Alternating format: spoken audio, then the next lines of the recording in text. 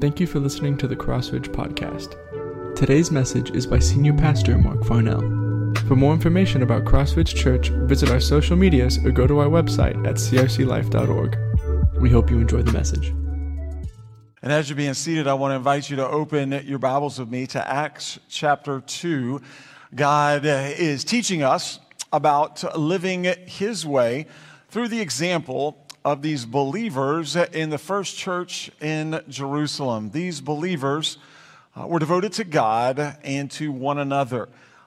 These believers were living God's way in God's power. And God is using their example to encourage us, to challenge us, to teach us about how we can live His way in His power. Luke is our author of the book of Acts, and Luke wrote, beginning again, Acts chapter 2, in verse 42, they devoted themselves to the apostles' teaching, to the fellowship, to the breaking of bread, and to prayer. This is about 3,100 members of the church there in Jerusalem at this point in time. Everyone was filled with awe, and many wonders and signs were being performed through the apostles. Now all the believers were together and held all things in common. They sold their possessions and property and distributed the proceeds to all as any had need. Every day they devoted themselves to meeting together in the temple and broke bread from house to house. They ate their food with joyful and sincere hearts, praising God and enjoying the favor of all the people. Every day the Lord had added to their number those who were being saved. We see great things were happening here in this church family. God is using this family to encourage us this morning. We're identifying commitments that God wants us to make, renew, or increase so that we can continue living His way day by day. For some, that means to make these commitments. For some, that means to renew these commitments that we've made at a point in time. We just need to renew and refresh them. For others, it means to increase these commitments, to do even more as the Lord leads us. These commitments will help us stay devoted to God and to one another. These commitments will help us live God's way in God's power. So I want to review quickly here these commitments that we've already covered in the past few weeks. The first commitment is that we need to be biblical. These believers were devoted to the apostles' teaching. We need to devote ourselves to the Word of God, to sitting under the preaching and teaching of the Word, to reading the Word, to studying the Word, to memorizing the Word, to obeying the Word, to being able to share the Word with those around us. The second commitment was to be relational. They devoted themselves to the fellowship. These brothers and sisters were family in Jesus, and they did life together. And God wants us to devote ourselves to Him and to one another, to be relational with one another. We need each other. We see that the consistent theme throughout the Word of God. We need God, and then we need one another. The third commitment is be missional. Every day, the Lord added to their number those being saved. Like these believers, we have the privilege to watch God change lives for eternity in, through, and around us. We share, we serve, we minister, we love, God saves. We have the joy of being able to show Jesus to others and share Jesus with others. And so we want to continue to be missional, reaching out to those close to us and also those far from us. The fourth commitment was be generous. These believers were together, Luke said, and they held all things in common. They were generous with their time, talents, and treasures. They were generous towards God first and foremost because they knew all they had and all they were was from God. All their time, talents, and treasures was from God, and so they were generous with God and giving their time, talents, and treasures to Him, but they were also generous with one another and their time, talents, and treasures with one another. So God wants us as well to be generous.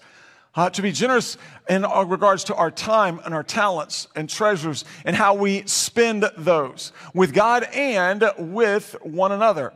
Generosity is the way for us to live as followers of Jesus Christ. The fifth commitment was be confident. These believers were confident in the risen Savior Jesus. They were confident God saved them by His grace. They were confident God was meeting their needs. They were confident God was working in their lives, growing them in their faith. Their confidence in Jesus compelled them to live for Jesus.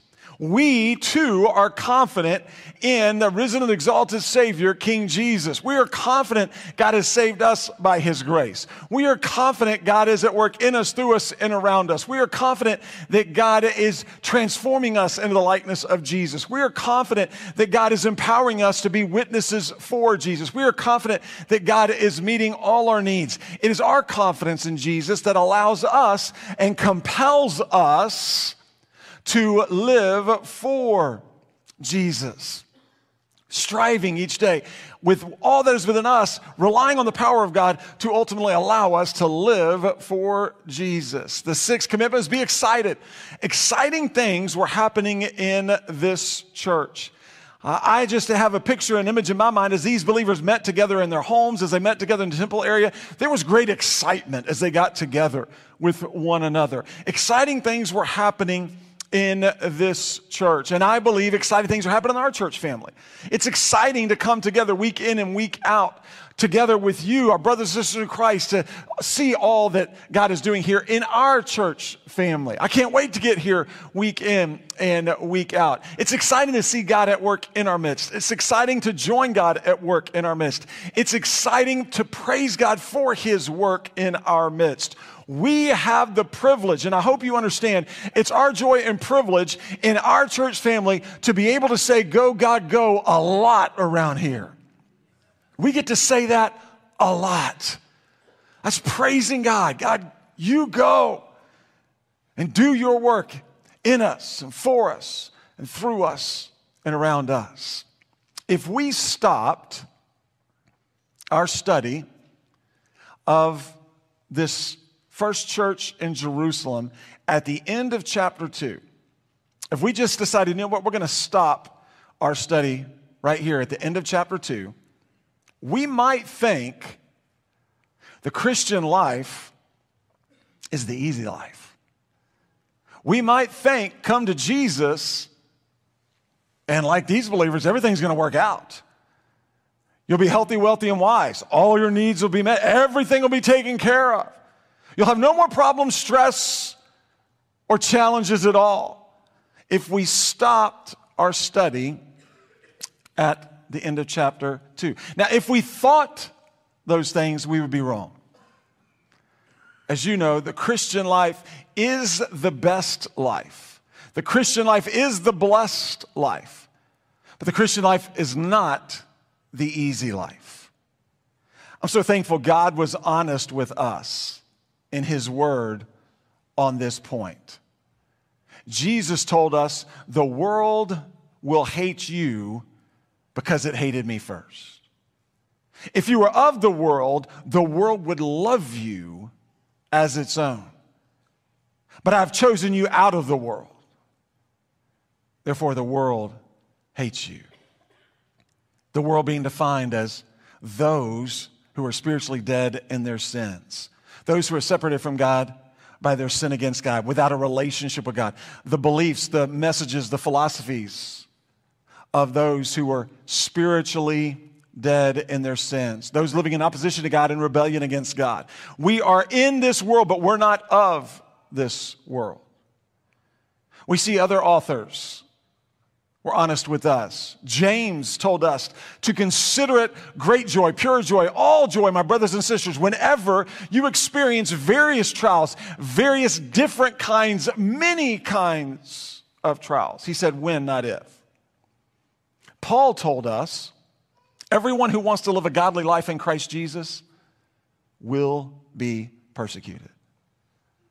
Peter told us, dear friends, don't be surprised at the fiery ordeal that comes among you to test you as though something strange was happening to you. Jesus said, I have told you these things so that in me you may have peace. You will have suffering. You will have tribulations. You will have trials. You will have pain. You will have challenges. You will have difficulties in this world. But take heart. Be of good courage. I have conquered the world. And so with these truths in mind, I want us to identify this final commitment that we see in this passage that God wants us to make, renew, increase, and practice today in this week so that we can continue living His way. The seventh commitment for you and for me as followers of Jesus Christ is be alert. Be alert. It's so important for us, it's so necessary for us to be alert spiritually. Jesus told Peter, James, and John as they were sleeping rather than praying in the Garden of Gethsemane, shortly before he was to be arrested by the mob and taken away for the crucifixion, Jesus said, stay awake, be alert, be watchful. Paul, in his final words to the believers of the church in Corinth, in his first letter to these believers, he commanded them, be alert. Peter, again and again, in his letters, challenged believers, that includes us, be alert. The scriptures tell us over and over again, as followers of Jesus Christ, we need to be alert spiritually. We need to be on guard spiritually. Why is this so important? When God saved us by His grace through our faith in Christ Jesus, we became part of God's family. As Jesus told us, He has chosen us out of the world. He has chosen us by His grace out of the world. We are in this world, we're not of this world. We are brothers and sisters in Christ Jesus. When God saved us, we became part of His family. We're brothers and sisters in Christ Jesus. When God saved us by His grace through our faith in Christ Jesus, we also entered the battle of spiritual warfare. God is at work in us. Satan is at work on us. Our battle spiritually is against Satan and his demonic forces of evil in the heavenly realms, as Paul said in Ephesians chapter 6. Satan wants to keep us from all that God has for us. Satan wants to keep us from being who God wants us to be. Satan wants to keep us from doing what God wants us to do. This battle of spiritual warfare is fought in our minds. The battlefield is our minds. It's your mind and it's my mind. Satan bombards our minds with his lies, accusations, temptations, and doubts. They're designed to discourage and devour us because he wants to keep us from what God has for us. We see examples of this in this passage we're going to look at this morning. Satan is a liar.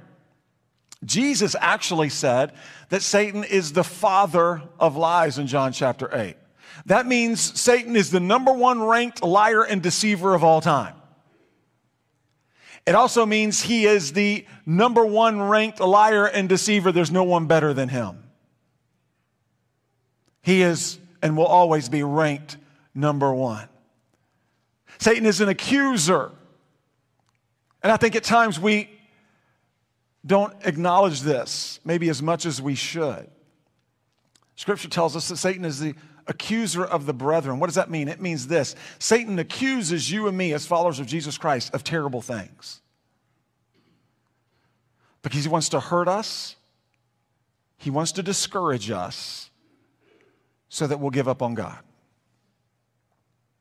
So he's bombarding our minds on a day-by-day basis with not only his lies, but his accusations against us. Because there's no one who talks to ourselves more than we talk to ourselves.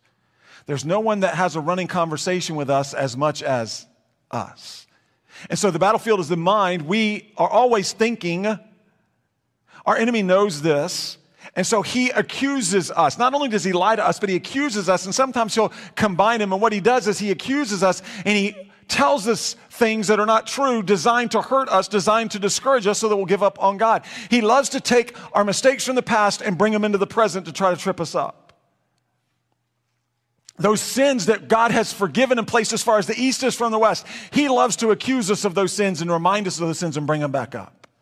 He loves to tell us that we're a failure, that God doesn't love us, that God is not with us, that God can't use us, that God doesn't want to use us. We've made too many mistakes in the past. We will not be able to be a godly husband. We'll not be able to be a godly wife. Our wives won't respond to us. Our husbands won't respond to us. Our kids won't respond to us. We've made too many mistakes. Our kids won't listen to us. The reason our kids are making the decision they're making is because of you and your mistakes and what you've done in the past. God's not going to take care of your needs. God's not going to meet you at your point of need. This isn't going to turn out well. You won't be able to see change in this situation. You won't be able to see change in that relationship. Your children will never end up being a success. Your job is not going to change. Your marriage is not going to ever work out. Nothing will ever change. Give up on God.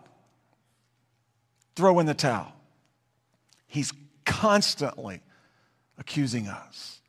And when we aren't alert, we spin out of control into discouragement, into pain, into depression, because that's what's on our mind. And we're listening to that, and we begin to believe that, and he does what he wants to do. He takes us down. He'll take us down.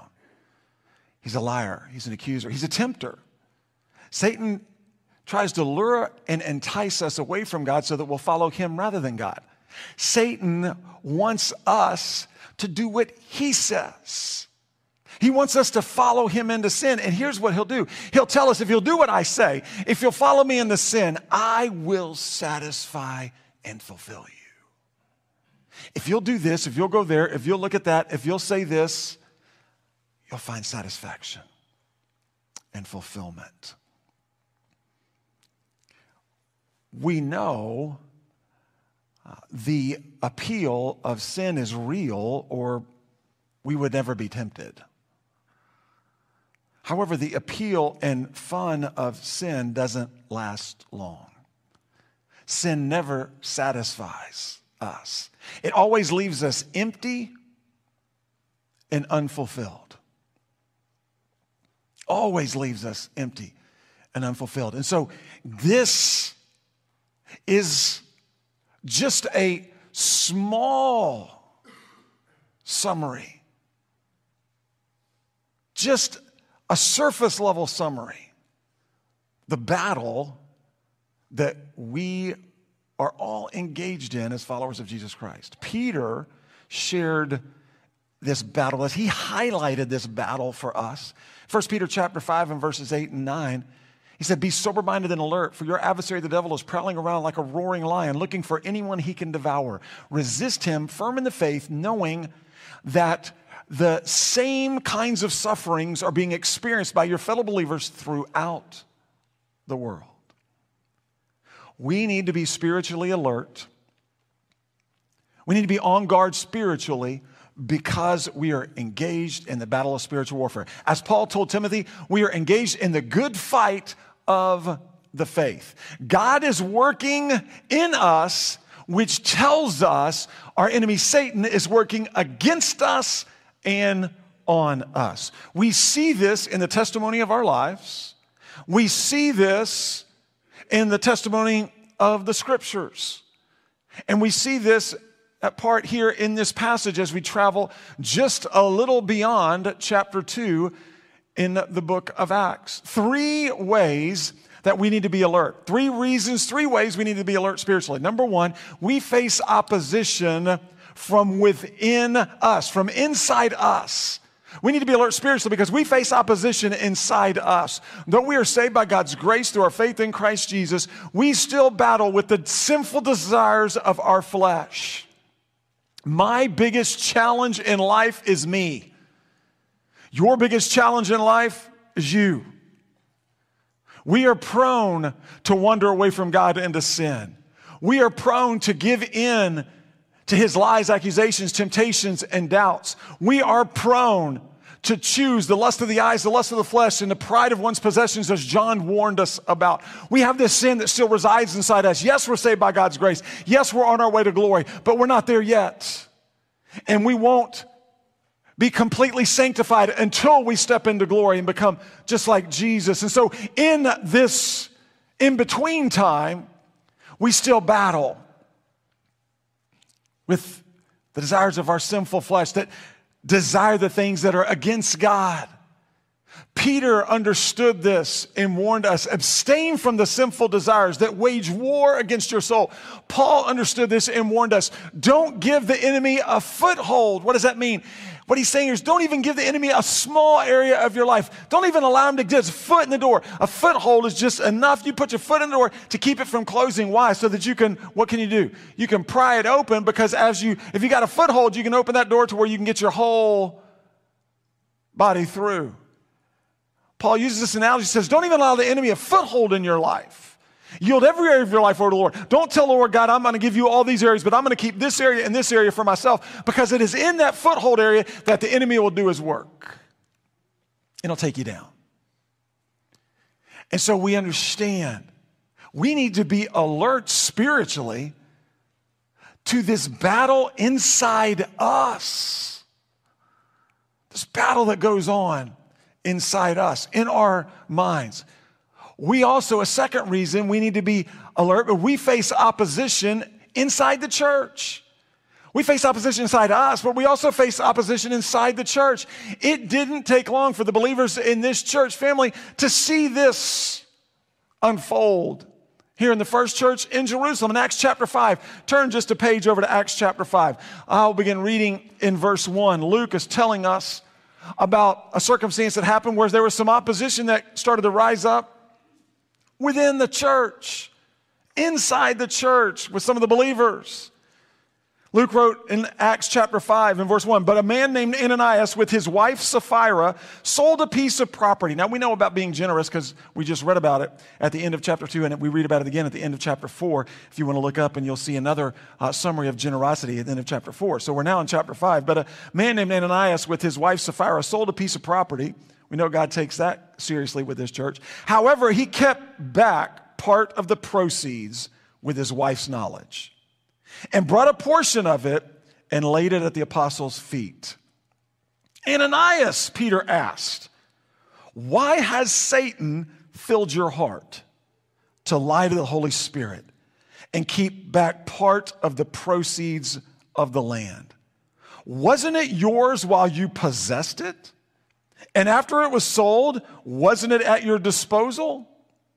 Why is it that you planned this thing in your heart? You have not lied to people, but to God. Ananias and Sapphira lied to God about their giving to God. They acted as if they brought to Peter and the church all the proceeds. It wasn't a problem that they kept some back. The problem was they were lying and acting as if all they received for the land was given to the church. They were lying to the people, but more importantly, they were lying to God. And God disciplined them for their sin against him, and they lost their lives immediately. They lost their lives. What does that tell us? Well, it tells us God takes obedience and holiness and unity in his family seriously. He takes it seriously. It also tells us Satan loves to sow division and disunity in the church. And he loves to use church people in the process of sowing division and disunity in the church. He loves to get church people to talk about church people instead of talking to church people. That presents dissension and division and disunity in the body. And so we understand and realize what Satan really wants us to do is he wants us to believe our battle is against one another instead of him. So he fills us with his greatest attempts to just fill our hearts and minds with anger and bitterness and hurt and resentment and unforgiveness towards one another. Because he knows if we have that in our hearts towards one another, we're not going to be able to keep it to ourselves. And when he's at work, we're not going to take it to God where we need to take it and leave it at his throne and move forward in forgiveness. No, we're going to keep it to ourselves and we're going to share it with one another, which ultimately stirs up more dissension, division, and disunity and brings damage to the church. You see, we've got to be careful. We've got to be spiritually alert. We face opposition from inside us, we face opposition inside the church, but then we also, the third, we have to be careful. We face opposition from outside the church. If you look in Acts chapter 4, beginning in verse 1, we see this also happen real quickly here in this first church in Jerusalem. These believers started facing opposition within themselves, within the church, but also outside the church. In chapter 4, verse 1, while they were speaking to the people, that being Peter and the disciples, the priests, the captain of the temple police, and the Sadducees confronted them because they were annoyed. They were provoked, they were upset, they were annoyed that they were teaching the people and proclaiming in Jesus the resurrection of the dead. So they seized them and took them into custody until the next day, since it was already evening. The Jewish priests, the captain of the temple police, the Sadducees, they opposed Peter and the disciples. They were not happy that Peter and the disciples continued to preach and teach in Jesus Christ, crucified, risen, exalted, and the only way to God. They weren't happy that this, at one point, small group of Christ followers had very quickly become a large, thriving group of Christ followers. The disciples and this growing church threatened the Sadducees' political power and their connection with Rome. The disciples in this growing church angered the Jewish priests because they continued preaching and teaching the resurrection of Jesus, whom they had just crucified. So these religious leaders finally took matters into their own hands and they arrested the disciples. They threatened the disciples to stop preaching and teaching Jesus. And they even beat and flogged the disciples for preaching and teaching Jesus. They physically beat them, flogged them for preaching Jesus.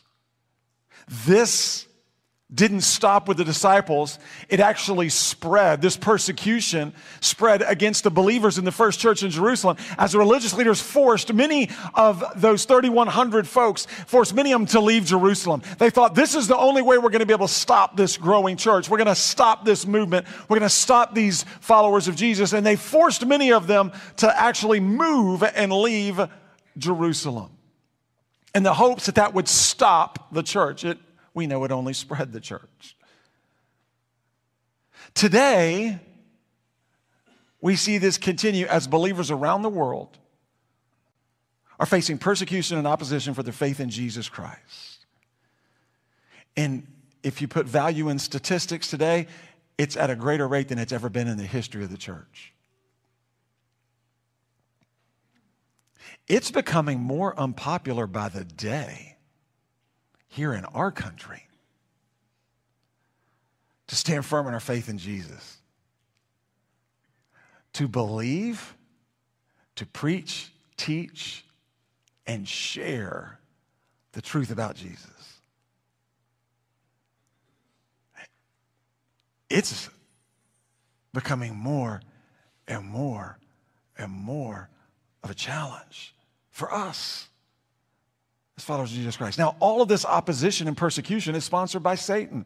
And we are no match for Satan in our strength, in our wisdom. So I need to be spiritually alert. We're no match for him in our strength and wisdom in any of these different areas, within ourselves, within the church, or outside the church. But thankfully, we are victors in Jesus. Amen? We are victors in Jesus. Say that with me out loud. We are victors in Jesus. Tell your neighbor, I'm a victor in Jesus. We are victors in Jesus. We know and understand Jesus defeated sin, Satan, and death for us with his perfect life, death, burial, and resurrection. God counted our sin to Christ on the cross of Calvary. God counts the perfect righteousness of Jesus Christ to us at the moment of our salvation. We are right with God. We are children of God. We are forgiven by God in Christ Jesus. We have new life, abundant life, eternal life with God in Christ Jesus. We fight from victory in Jesus, not for victory. We are more than conquerors and overcomers in Christ Jesus. And we know this and we understand this, and therefore we have to ask ourselves the simple question as we look at this passage, as we understand this commitment, as we look to make it, to renew it, to increase it, to practice it today and this week. How can we be spiritually alert? What are some things that we can do? How can we be spiritually alert? How can we be on guard spiritually? I get it. I see it. I understand it. I know it rages inside me. I see what's going on. I understand there's a battle and I'm in the middle of it. Whether I like it or whether I understand it completely, I'm in it as a follower of Jesus Christ. So how can we be spiritually alert? Well, the answers are right here in this passage. They're right here. We've already covered the answers. And so we're going to reinforce them again this morning. How can we be spiritually alert? Real simple. Number one, get in God's word. Be biblical. The more we know the Word of God, the more spiritually alert we will be. The more we hide God's Word in our heart, the less we'll sin against Him. The more we hide God's Word in our heart, the more we'll be equipped and able and ready for the battle that rages in our minds. So that when we are out in the mission field and our enemy is bombarding our minds with his lies, accusations, and temptations, the more we hide God's Word in our heart, the more we'll be able to call up Scripture and we'll be able to walk in victory through that temptation. We'll be able to explode that lie with the truth of God. We're able to resist that false accusation against us because we have been blood bought by the blood Jesus shed for us on the cross of Calvary.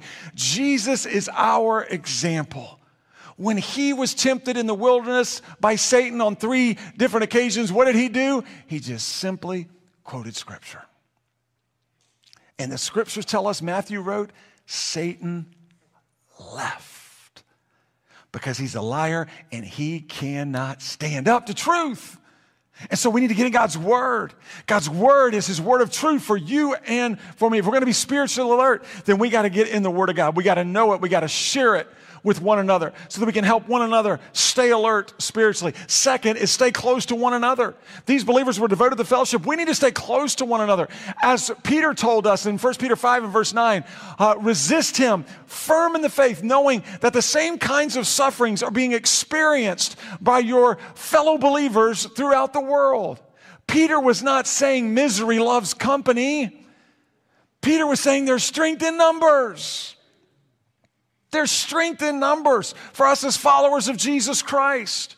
And so we know that we need one another. So we need to stay close to one another. When we're biblical, we take the Word of God and we bring it into our relationships with one another, and we're able to support one another, encourage one another, hold one another accountable. We're able to bless one another. When we are staying close to one another, we're able to know how and when and where to lift one another up, how, when, and where to confront one another, how, when, and where to correct one another, how, when, and where to rebuke one another, how, when, and where to love one another, how, when, and where to encourage one another, how, when, and where to help one another, how, when, and where to support one another, how, when, and where to comfort one another. We're able to encourage one another daily as long as it's called today so that none of us is hardened by sin's deception.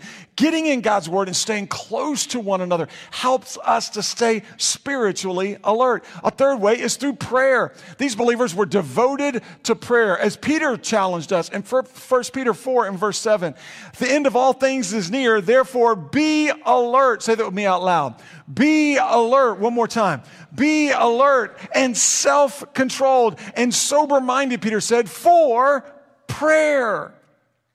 Prayer is a way we focus on God so that we can hear from God. Prayer is a way we get fresh air from God. Prayer is a way we depend on God. We admit our weakness and we humbly ask for God to move and work in our lives, to give us the direction we need, the hope we need, the strength we need, the understanding we need, the answers we need, the mindset that we need. Prayer helps us to stay alert spiritually and on guard as we're lifting our voice to the Father, as we're praying for His will to be done on earth in our lives, in our marriages, in our families, in our workplaces, in our schools, in our neighborhoods, in our homes, in our churches, as we're praying for His will to be done on earth as it is in heaven. We're able to stay alert spiritually. Prayer helps us to stand firm in our faith in Jesus. Prayer helps us to walk in obedience to Jesus. These believers understood the necessity of prayer. Their community was started and built on prayer. As you remember, when Jesus shared right before ascending into heaven, He said, go to Jerusalem and wait for the Father to send the Holy Spirit. They got together and they were waiting in Jerusalem, 120 at that point in time. And what did Luke tell us? He told us they were there in Jerusalem, they were gathered together in a room, and they were praying. They were praying. And we see this emphasis. Prayer helps us to stay spiritually alert. A fourth is praise. Luke told us in chapter 2 that these believers were praising God. The tense of that verb there tells us that they were doing it continually. Over and over again, they were praising God. In the good times and the bad times. They were praising God on the mountaintops, in the valleys. They were praising God at every step and place in between.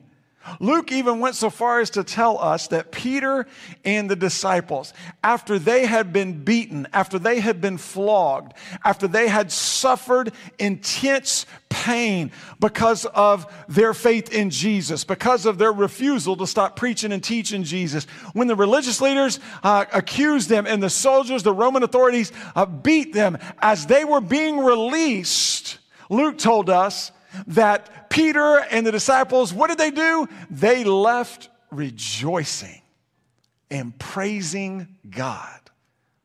What? They left rejoicing and praising God. Why?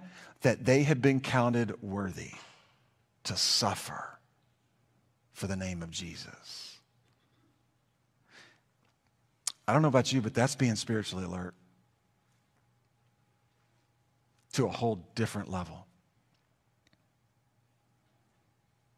That's increasing this commitment.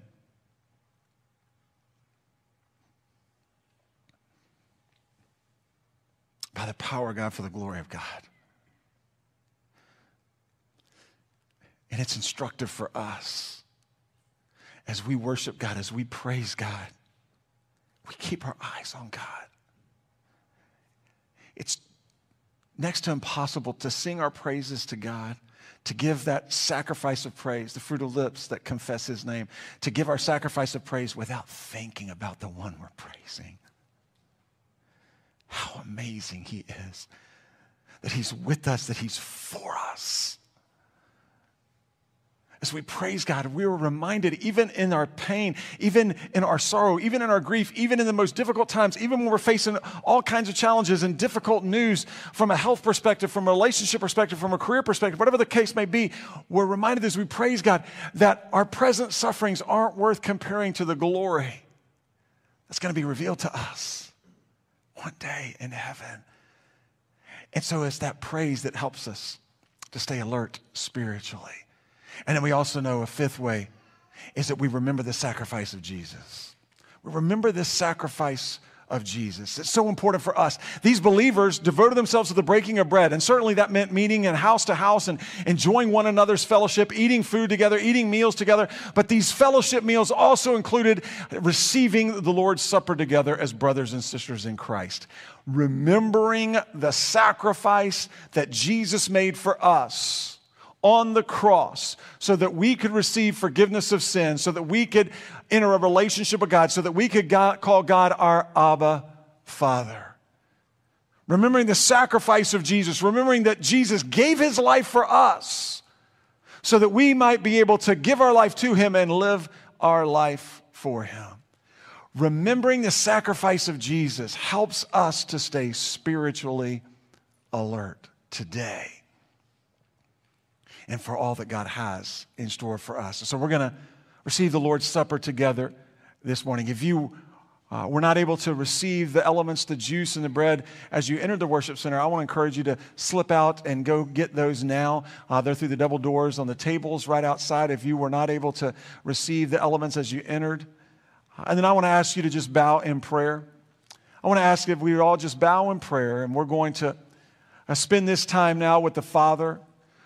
The Lord's Supper is a sacred time of worship for you and for me as followers of Jesus Christ, where we're able to remember the sacrifice Jesus made for us on the cross. It's during this Lord's Supper time that we're able to remember that Jesus, the righteous one, died for us, the unrighteous ones, to bring us to God. We're able to remember this sacrifice was necessary because we have all, like sheep, gone astray.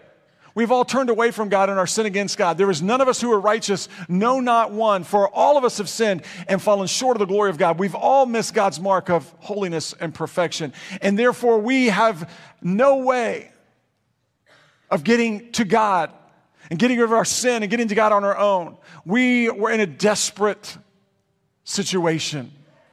We needed help. We needed someone to provide a perfect sacrifice for us, because the only way imperfect us could get into a relationship with the perfect God would have to be through a perfect sacrifice on our behalf, so that we might, through that perfect sacrifice, be able to receive forgiveness of sin and be ushered in to the presence of God, righteous in His sight.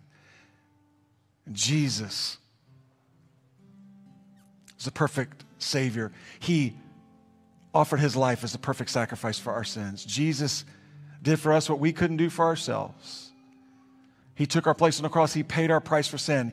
He lived a perfect life. He was tempted as we are, yet He never sinned. He died on the cross in our place. He was buried in the tomb, and He rose again on the third day, victorious over sin and death for you and for me. And so in these moments, I want to encourage you just to pray. And as you do, remember the sacrifice of Jesus. Allow your heart and your mind to be led by the Spirit of God. Allow the Spirit to minister to you the Word of God in regards to the sacrifice Jesus paid. But as we remember the sacrifice of Jesus, during this time, we also renew our commitment to Jesus, to surrender ourselves to Him. The Scriptures call for us to take this time of worship seriously, that we're not to receive the Lord's Supper in an unworthy manner. Paul wrote in 1 Corinthians chapter 11, beginning of verse 27, "So then whoever eats the bread or drinks the cup of the Lord in an unworthy manner will be guilty of sin against the body and blood of the Lord. Let a person examine himself in this way. Let him eat the bread and drink from the cup. For whoever eats and drinks without recognizing the body eats and drinks judgment on himself." God wants us to make sure that our hearts are right with Him and one another. So we're not to receive this Lord's Supper in an unworthy way. What does that mean? It means receiving the Lord's Supper by just going through the motions, and we're not going to do that. We're going to take time to remember the sacrifice. It means receiving the Lord's Supper with unconfessed sin in our hearts towards our brothers or sisters in Christ. Maybe just unconfessed sin in our lives. We need to take this time to confess that sin, to get right with God and one another. I've had brothers and sisters before tell me, "Pastor, I wasn't able to receive the Lord's Supper today with the church family because I realized as we were getting ready to receive the Lord's Supper, I had unforgiveness in my heart towards this person or that person, and I couldn't receive it without getting right with that person." And that's exactly what Paul was talking about. Receiving it in a worthy manner. Confessing that sin. Obviously, receiving the Lord's Supper in an unworthy manner includes outside of relationship with God. Therefore, if you're yet to receive God's gift of salvation by your faith in Jesus Christ, if you have yet to surrender your life to God through faith in Christ, if you're still on your journey to God, still learning about God, then I want to encourage you not to receive the Lord's Supper. I would just encourage you during this time to wait and just to allow God to speak to you, ask God to speak to you, to continue to reveal His plan, His truth, His love for you and His Son, your Savior Jesus. So we're going to take this time. The altar is open as it always is. If you want to come and kneel and do business with the Father, maybe you just want to take a knee right there in the row where you're seated. You may just want to kneel just there in your chair and just cry out to the Father. We're going to take these moments. And in these moments, we're specifically going to remember the sacrifice of Jesus, and we're going to renew our commitment to Jesus. And then in just a few moments, I'll come back and we'll continue, and I'll read a passage and I'll say a prayer, and then we'll receive the Lord's Supper. But if you've yet to place your faith and trust in Jesus Christ and you want to receive this gift of salvation today, then I would say, why not right here? Why not right now? Say yes to Jesus. Repent of your sin. Confess Him to God and cry out to the Father and receive His gift of salvation and faith in Jesus. Believe in your heart that Jesus took your place on the cross and paid your price for sin. He died, He was buried, He rose again. And confess with your mouth, Jesus is Lord. He is alive and desires a relationship with you, and just receive His gift of salvation by placing your faith in Jesus. We would love to celebrate with you in this decision to receive God's gift of salvation this morning. Let's take these moments and let's pray. Let's do business with the Father, and then we'll come back and prepare our hearts to receive the Lord's Supper.